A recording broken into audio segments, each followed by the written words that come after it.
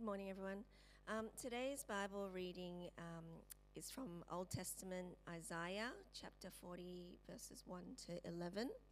That's in page 724 in your Bibles.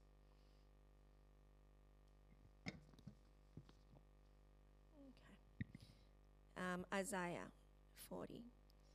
Comfort, comfort my people, says your God. Speak tenderly to Jerusalem and cry to her, that her warfare is ended, that her iniquity is pardoned, that she has received from the Lord's hand double for all her sins. A voice cries, in the wilderness, prepare the way of the Lord. Make straight in the desert a highway for our God. Every valley shall be lifted up, and every mountain and hill be made low. The uneven ground shall become level, and the rough places a plain. And the glory of the Lord shall be revealed, and all flesh shall see it together. For the mouth of the Lord has spoken. A voice says, cry. And I said, what shall I cry? All flesh is grass, and all its beauty is like the flower of the field. The grass withers, the flower fades, when the breath of the Lord blows on it. Surely the people are grass. The grass withers, the flower fades, but the word of our God will stand forever. Get you up to a high mountain, O Zion, herald of good news. Lift up your voice with strength, O Jerusalem, herald of good news. Lift it up, fear not. Say to the cities of Judah, behold your God. Behold, the Lord God comes with might, and his arm rules for him. Behold, his reward is with him, and his recompense before him. He will tend his flock like a shepherd. He will gather the lambs in his arms. He will carry them in his bosom, and gently lead those that are with young. We are going to read from 1 Peter chapter 5, 1 to 14. That's page 1222 in your Bibles.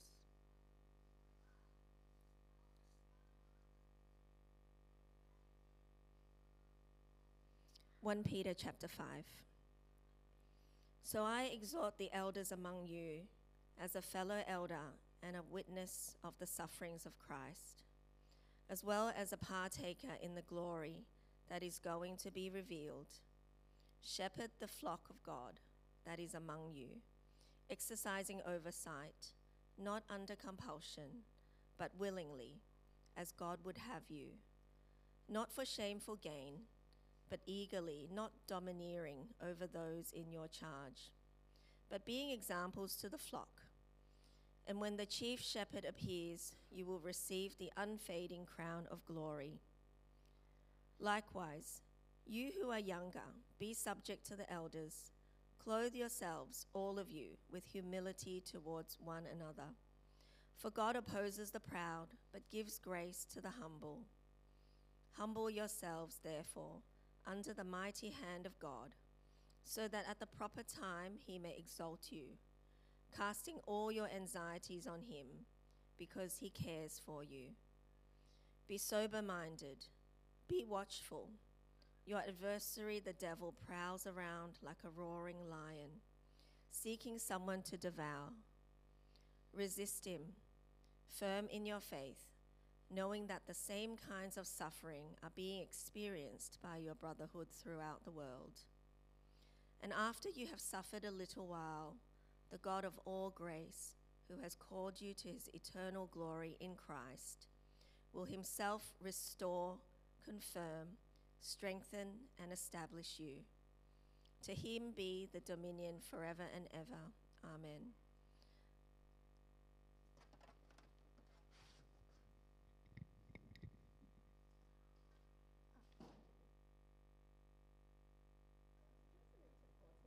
It's okay.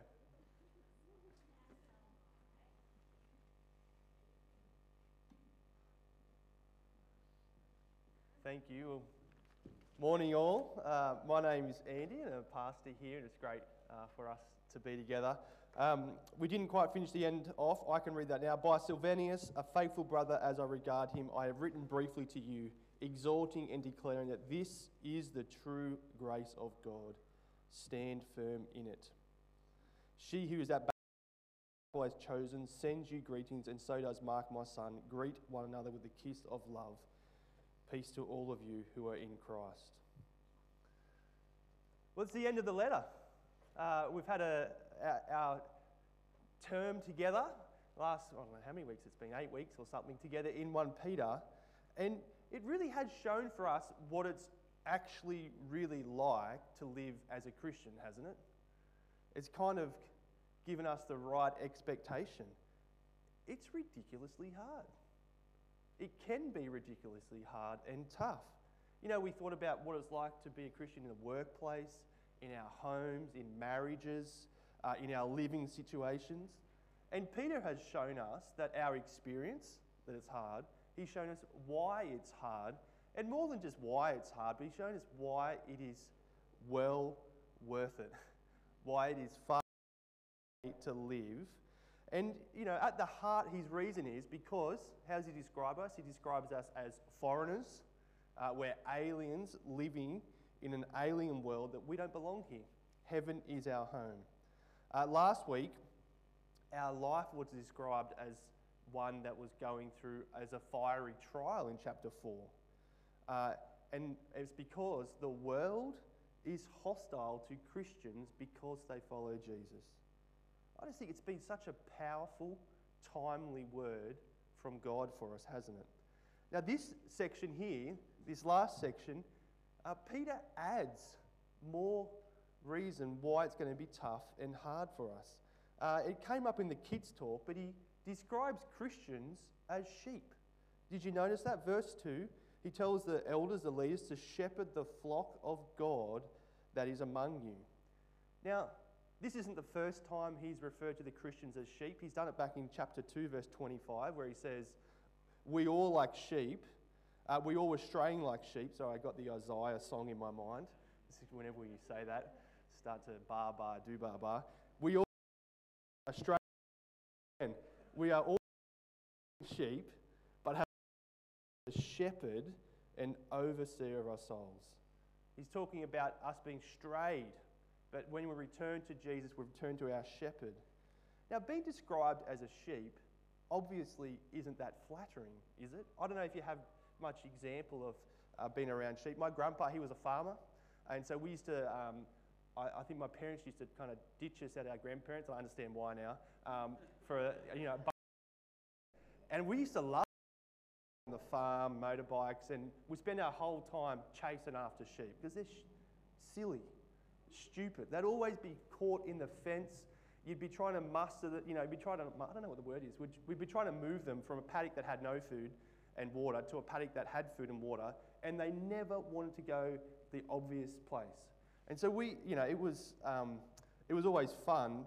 But my grandpa, he didn't have a lot of respect for sheep. He was a Christian. There'd be all sorts of words that would come out of his mouth describing their stupid, silly behaviour. But anyway, the idea of being called a sheep, it's not flattering. No one would want to be called a sheep. It's the last animal. I'd prefer to be called a cow.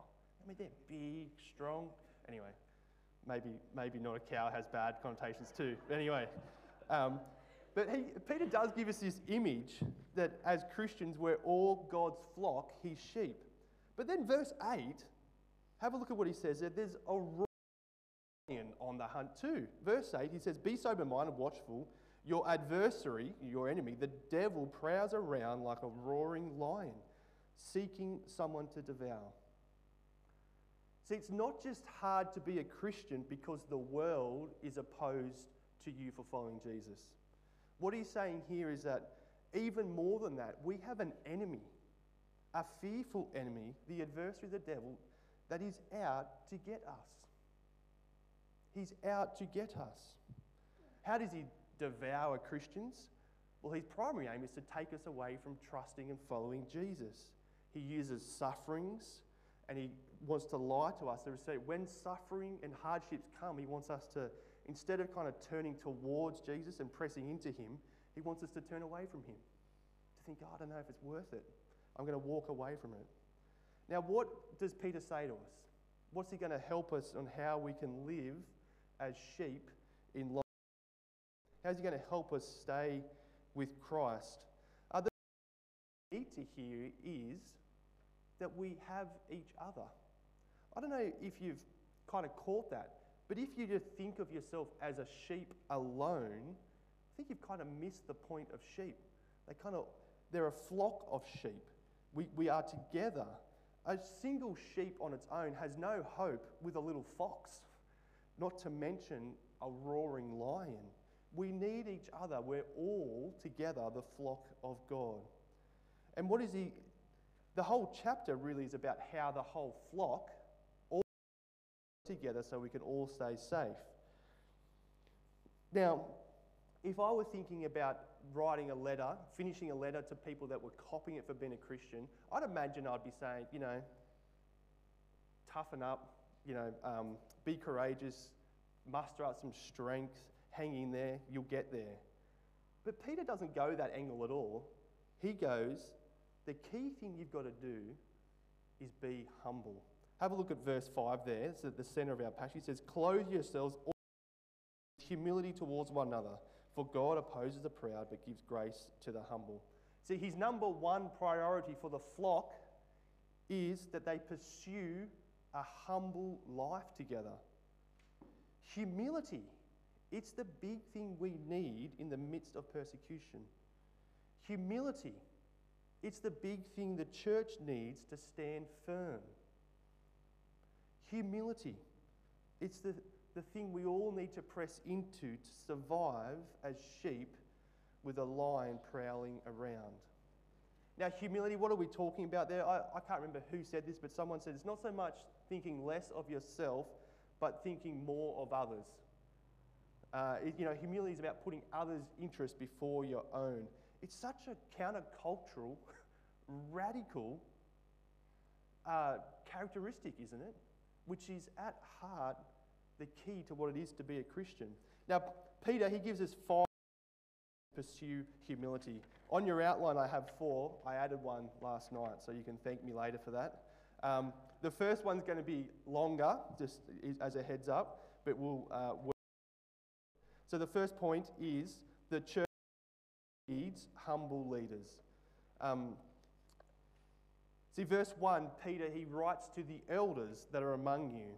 Now, he's not just talking about those that have had more birthdays, but I think he's talking about those who have responsibility to lead the church, those who have been appointed the position and responsibility. Now, elders, they did tend to be older, right? Because, Paul warns us about appointing younger converted, but they were generally older and wiser, but they were the ones that had responsibility for leading the church. And notice the way Peter wants to address them. Even the way he describes himself is with humility. He says, as a fellow elder. I mean, he isn't kind of Pope Peter here. He isn't kind of the first among equals. No, he's modelling humility to these people here. And what does he call them to do? Verse 2, he says, to the elders, to the leaders, you are to shepherd the flock of God, exercising oversight. And this idea of shepherding the flock is this idea of looking out for, being caring for, taking responsibility for the lost sheep, for leading, for protecting, for caring, for guiding those sheep, those people. And the concept of shepherd comes up time and time again in the Bible. We read one in Isaiah 40 where God is described as the shepherd of his people there. He is the one who tends to his people, his flock. But God does place under shepherds. And so in the Old Testament you get leaders of Israel, that's God's people, who were to look after his sheep. But time and time again we hear and read of these leaders, like Ezekiel 34, where they just do a horrific job. They are doing a terrible job of shepherding, looking after people. So God removes them. But then we finally get the ultimate shepherd when Jesus turns up. If you know John 10, when Jesus says, I am the good shepherd, what does Jesus do? He lays down his life for his sheep. He lays down his life to feed his sheep. He guards his sheep. He's the ultimate one, the ultimate shepherd, the chief shepherd, the self-sacrificial shepherd who loves and leads and feeds his sheep. Now, the interesting thing is, Jesus then goes to set up under shepherds again too. Remember Peter in John 21 at the end, after his spectacular fail, right? Peter's just a great bloke. I just love Peter because I feel like his life, he's constantly putting his foot into it. He means well, but he's constantly getting it wrong. After he kind of denied Jesus 3 times, he has that interaction, where Jesus says, "Do you love me?" 3 times, and Jesus says to him, "Feed my sheep, feed my lambs, guard my sheep, tend my lambs."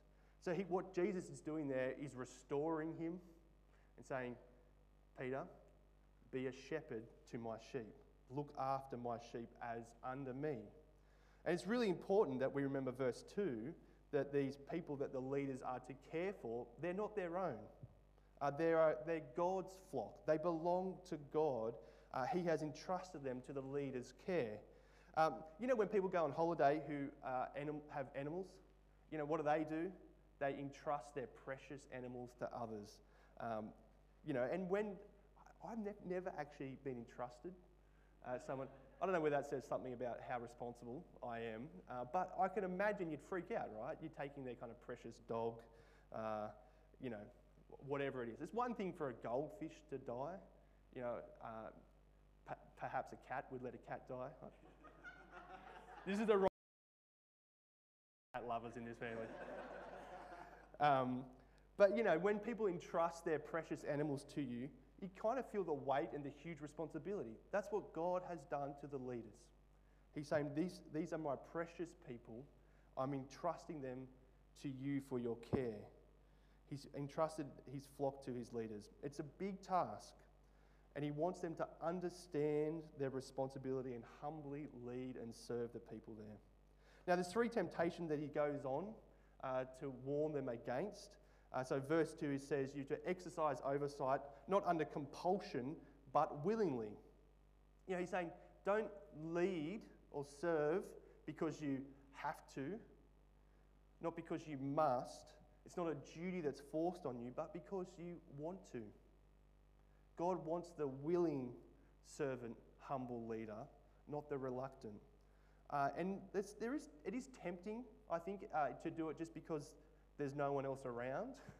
You kind of feel like, you look around and you think, I'm going to have to lead the kids or whatever it is, lead the church. And I was reflecting, how do you kind of move from that doing it because you have to doing it because you want to? I think you want to remember Jesus, how he has sacrificially served you, the righteous for the unrighteous. Remind ourselves of their identity in Christ, that we're precious royal priesthood.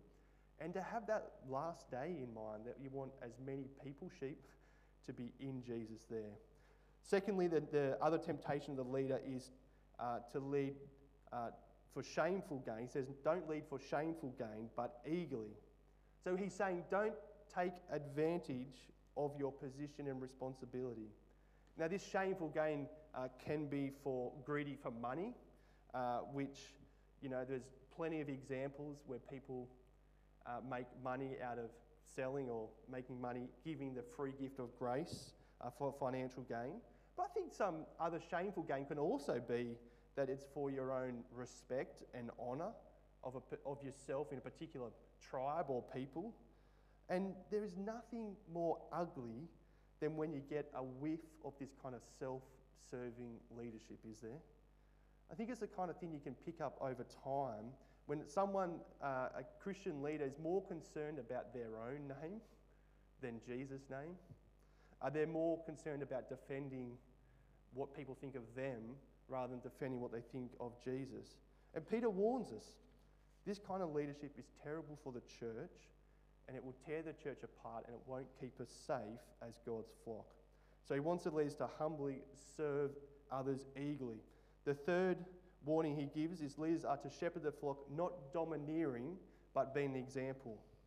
So he's saying, you don't be a leader on a power trip.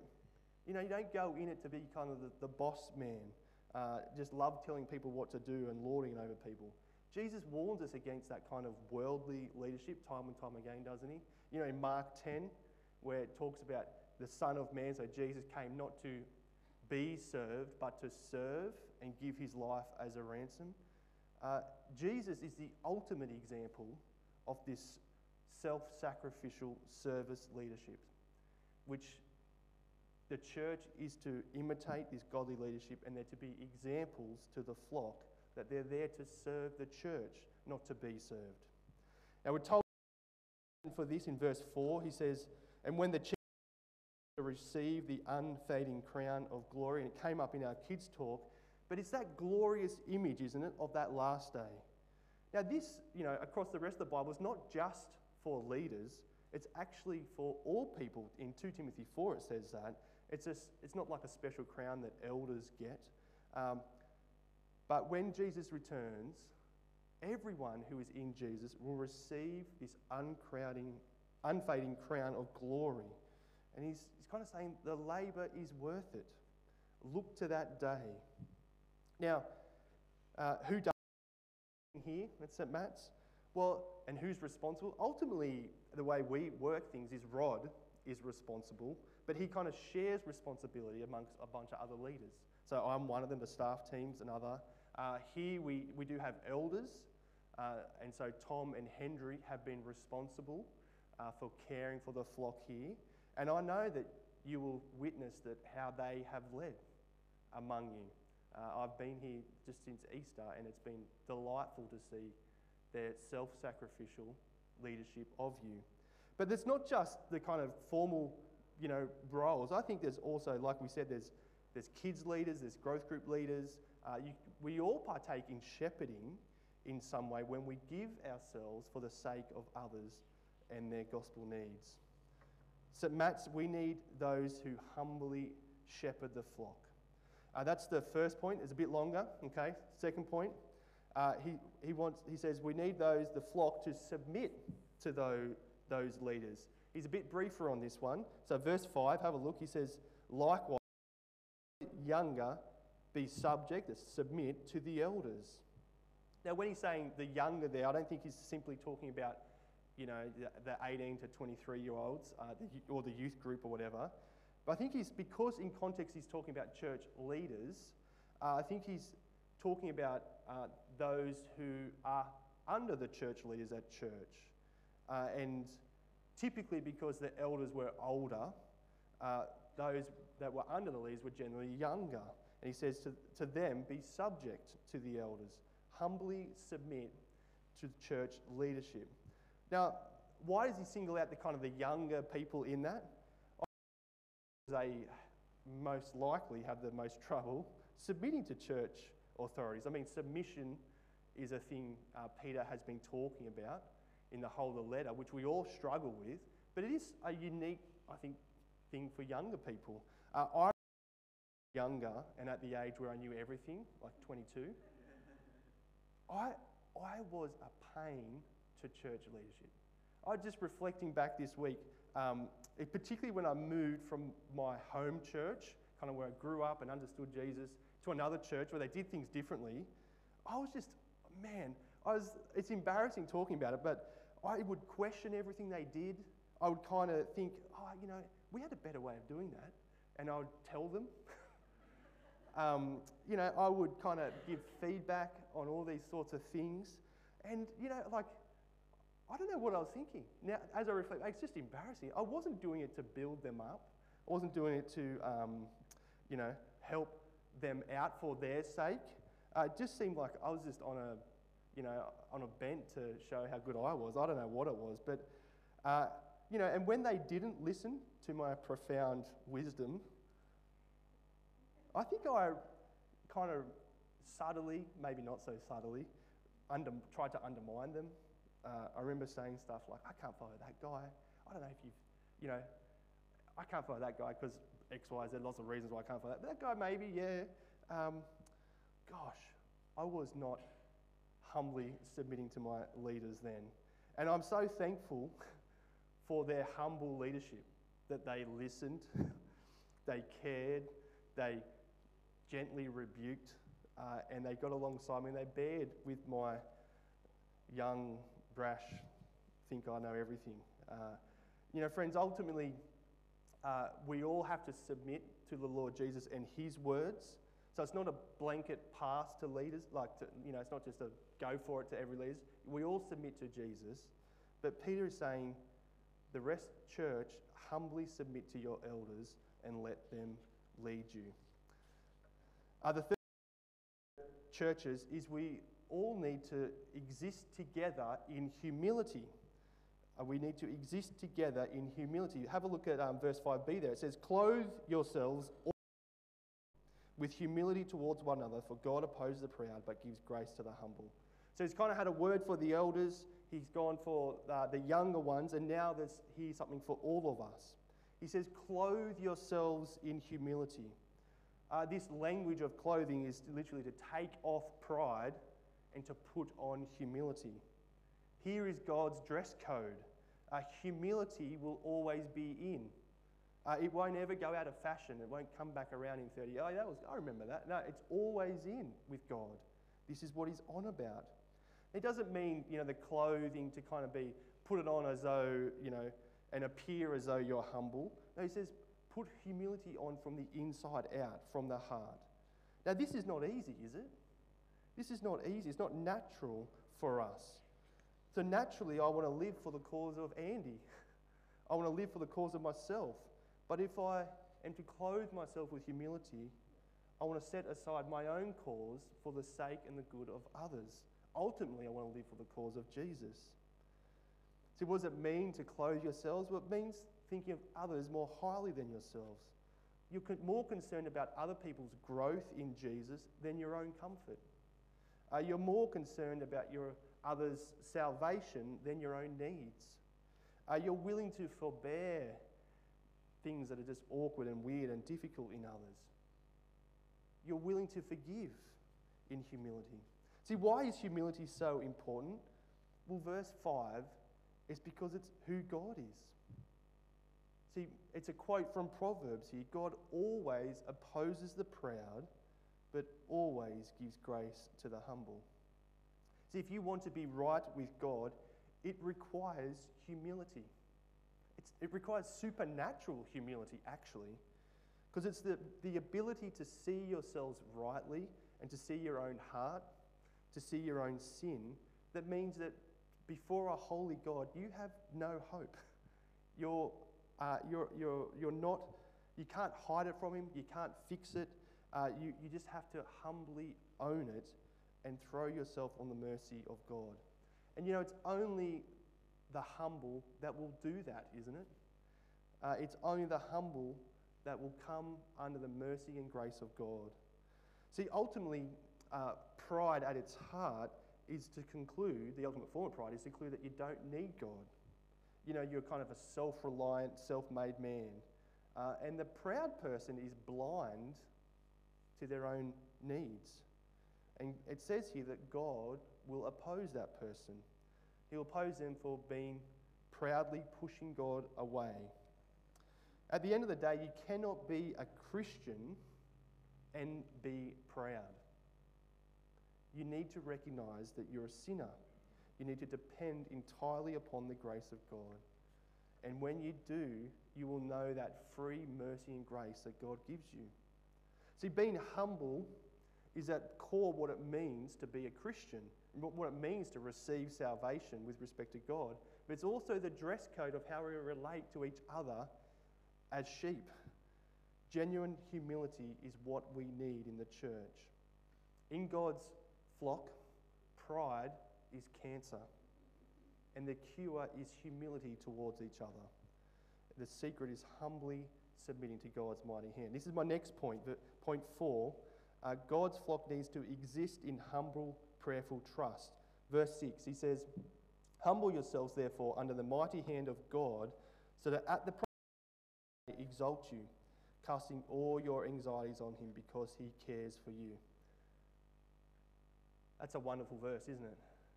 I don't know if you're into memorizing scripture, but that's one you put in the memory bank. Cast all your anxieties on God because he cares for you. God cares for you more than you know. See, it is anxieties and our insecurities that can weigh so heavily upon us, isn't it? So they can take up all our mental space, all our energy, and so we don't have any ability to think outside of ourselves or others. But hear this, God is asking you to throw them on Him.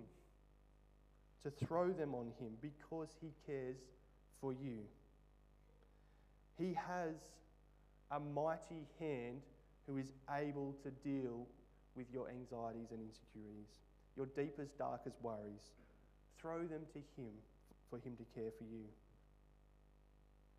See, what concerns are you still holding on to? What are you still lugging around, trying to bear yourself? See, the secret to living well in lion territory is to cast all your anxieties on God because He cares for you. To trust Him in all those things that make us feel insecure. And let's not let our insecurities stop us from being a healthy flock. Okay, finally, fifthly, we need to be a church that resists the enemy.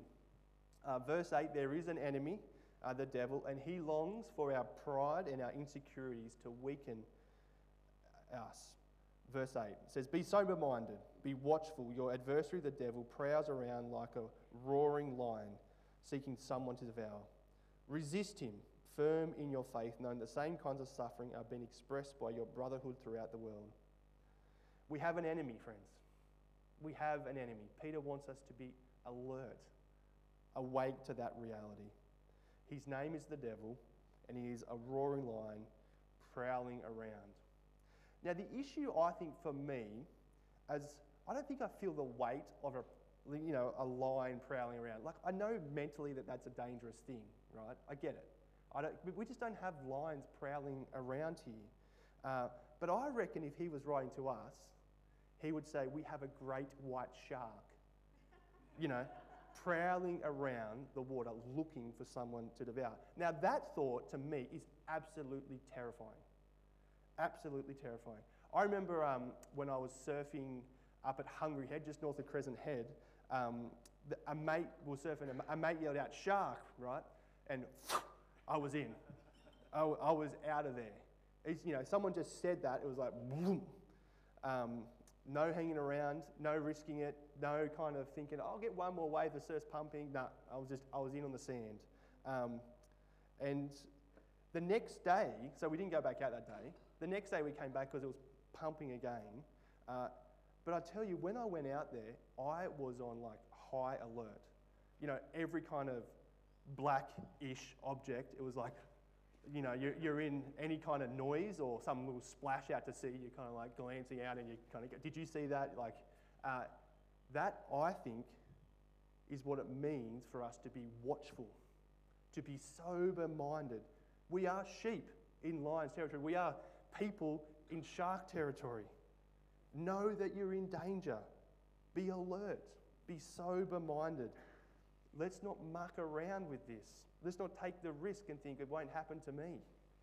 The devil will destroy our faith.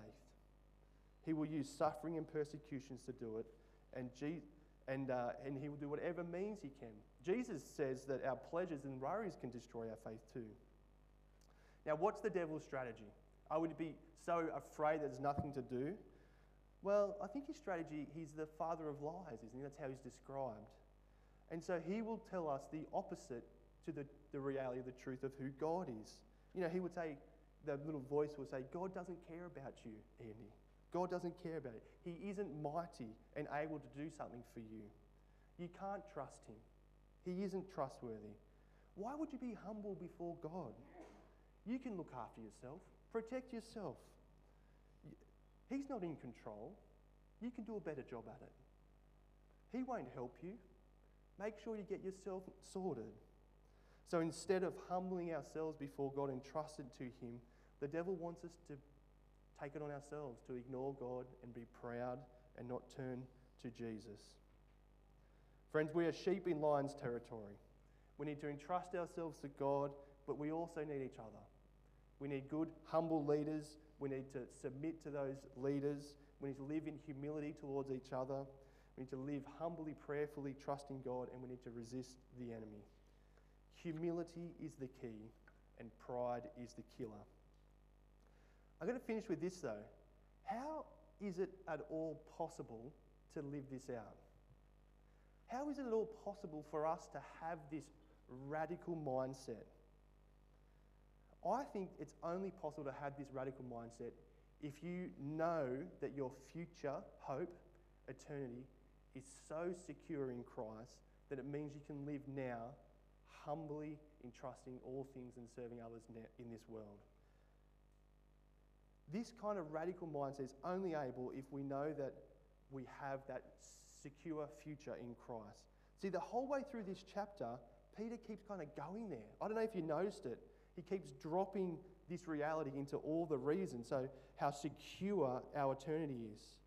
And he wants us to lift our eyes there. Verse 4, as he's talking to the elders, he says that God, that the crown of glory, that future crown of glory that awaits you. In verse 6, he says that he will exalt you at the proper time. Verse 10, have a look at verse 10. He says, after you have suffered a little while, that is while on earth, the God who has called you to his eternal glory in Christ will himself restore, confirm, strengthen, and establish you. Verse 7, we're to cast all our anxieties on him because he cares for you. Verse 11, to him be the dominion forever and ever. Friends, how is it possible to live that life? Because you know that your future is secure in Christ and he won't fail you. He cannot fail you. Your future glory is absolutely certain. This is the true grace of God. Friends, let's stand firm in it. Let me pray. Heavenly Father, we're so thankful for our future glory being certain in Jesus. Thank you for your Son who served us to the point of death and secured our forgiveness, our life, and our eternal future. Thanks, Father, for this hope that can never be taken away from us. Father, we pray that in light of this future reality, in light of your grace towards us in Jesus, that we would indeed be humble and follow the way of our Saviour today, that we would live lives wisely as flock among lions. We pray this in Jesus' name. Amen.